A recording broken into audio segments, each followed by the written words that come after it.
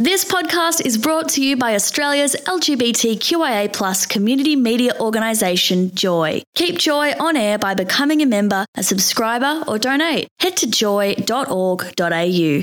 Joy, a diverse sound for a diverse community.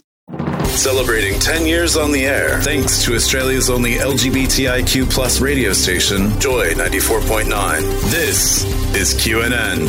Hi there, I'm Matthew Wade and this is your QNN update. New South Wales Police have apologised for ejecting a 78er from the Mardi Gras parade earlier this month, in an incident organisers slammed as an appalling breach of protocol. Barbara Karpinski was seated in the stands at the SCG as a spectator on the night, holding up a handmade poster featuring peace signs with a pro-Ukraine message in Russian. However, during the event, Karpinski was approached in the stands by a police officer who confiscated her poster. She said police later returned and escorted her out of the SCG and banned her from re-entering. Victorian newspaper The Bendigo Advertiser has apologised for its role in the outing of 19th century Bendigo trans man Edward de Lacy Evans 143 years ago.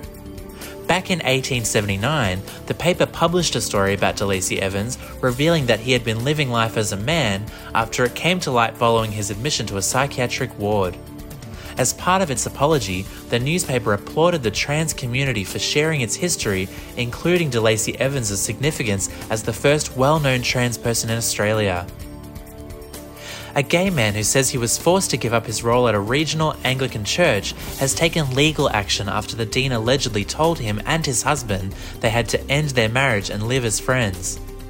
Peter Sanders was formerly the musical director and organist at St Mary's Anglican Church in West Armidale, New South Wales.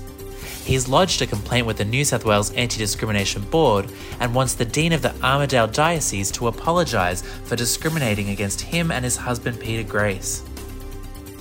Adelaide all-boys school Prince Alfred College are fully supporting a Year 12 student transitioning to female in a first for the prestigious private school. Prince Alfred College, associated with the Uniting Church, was established in 1869. Except for during World War II, the school has only accepted male students. Principal Bradley Fenner wrote to parents on Tuesday evening to share that the student would complete Year 12 at the college. And Malaysia's government has been slammed for creating a conversion therapy mobile app for gay people to help them overcome the problem of homosexuality and return to their original nature. Malaysia's Department of Islamic Development created the app, called Hijrah Diri Homosexuality. It's currently available for download from the Google Play Store. According to its description, the app includes suggestions, ideas, explanations and interpretations to help users save themselves and overcome the problem of homosexuality. That was your QNN update. Now to Tanya with your sport report.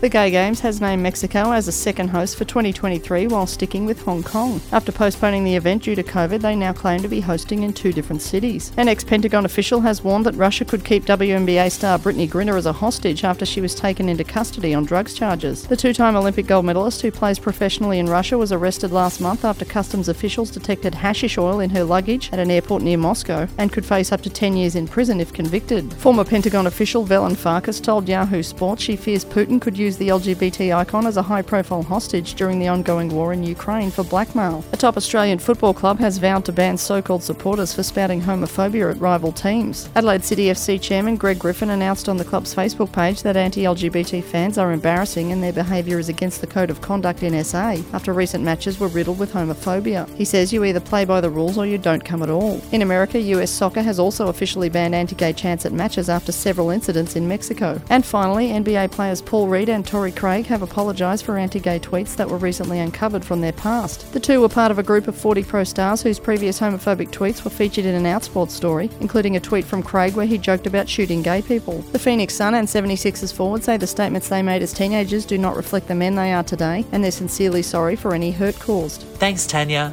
That's what's making news in the LGBTIQ community this week. The QNN team will be back here next week, or you can find us wherever you get your podcasts. Just search for QNN. I'm Matthew Wade.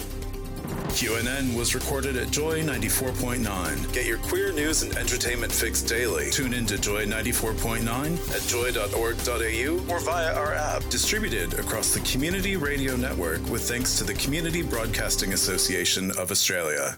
Thanks for listening to another Joy podcast brought to you by Australia's LGBTQIA+ community media organisation, Joy. Help keep Joy on air. Head to joy.org.au.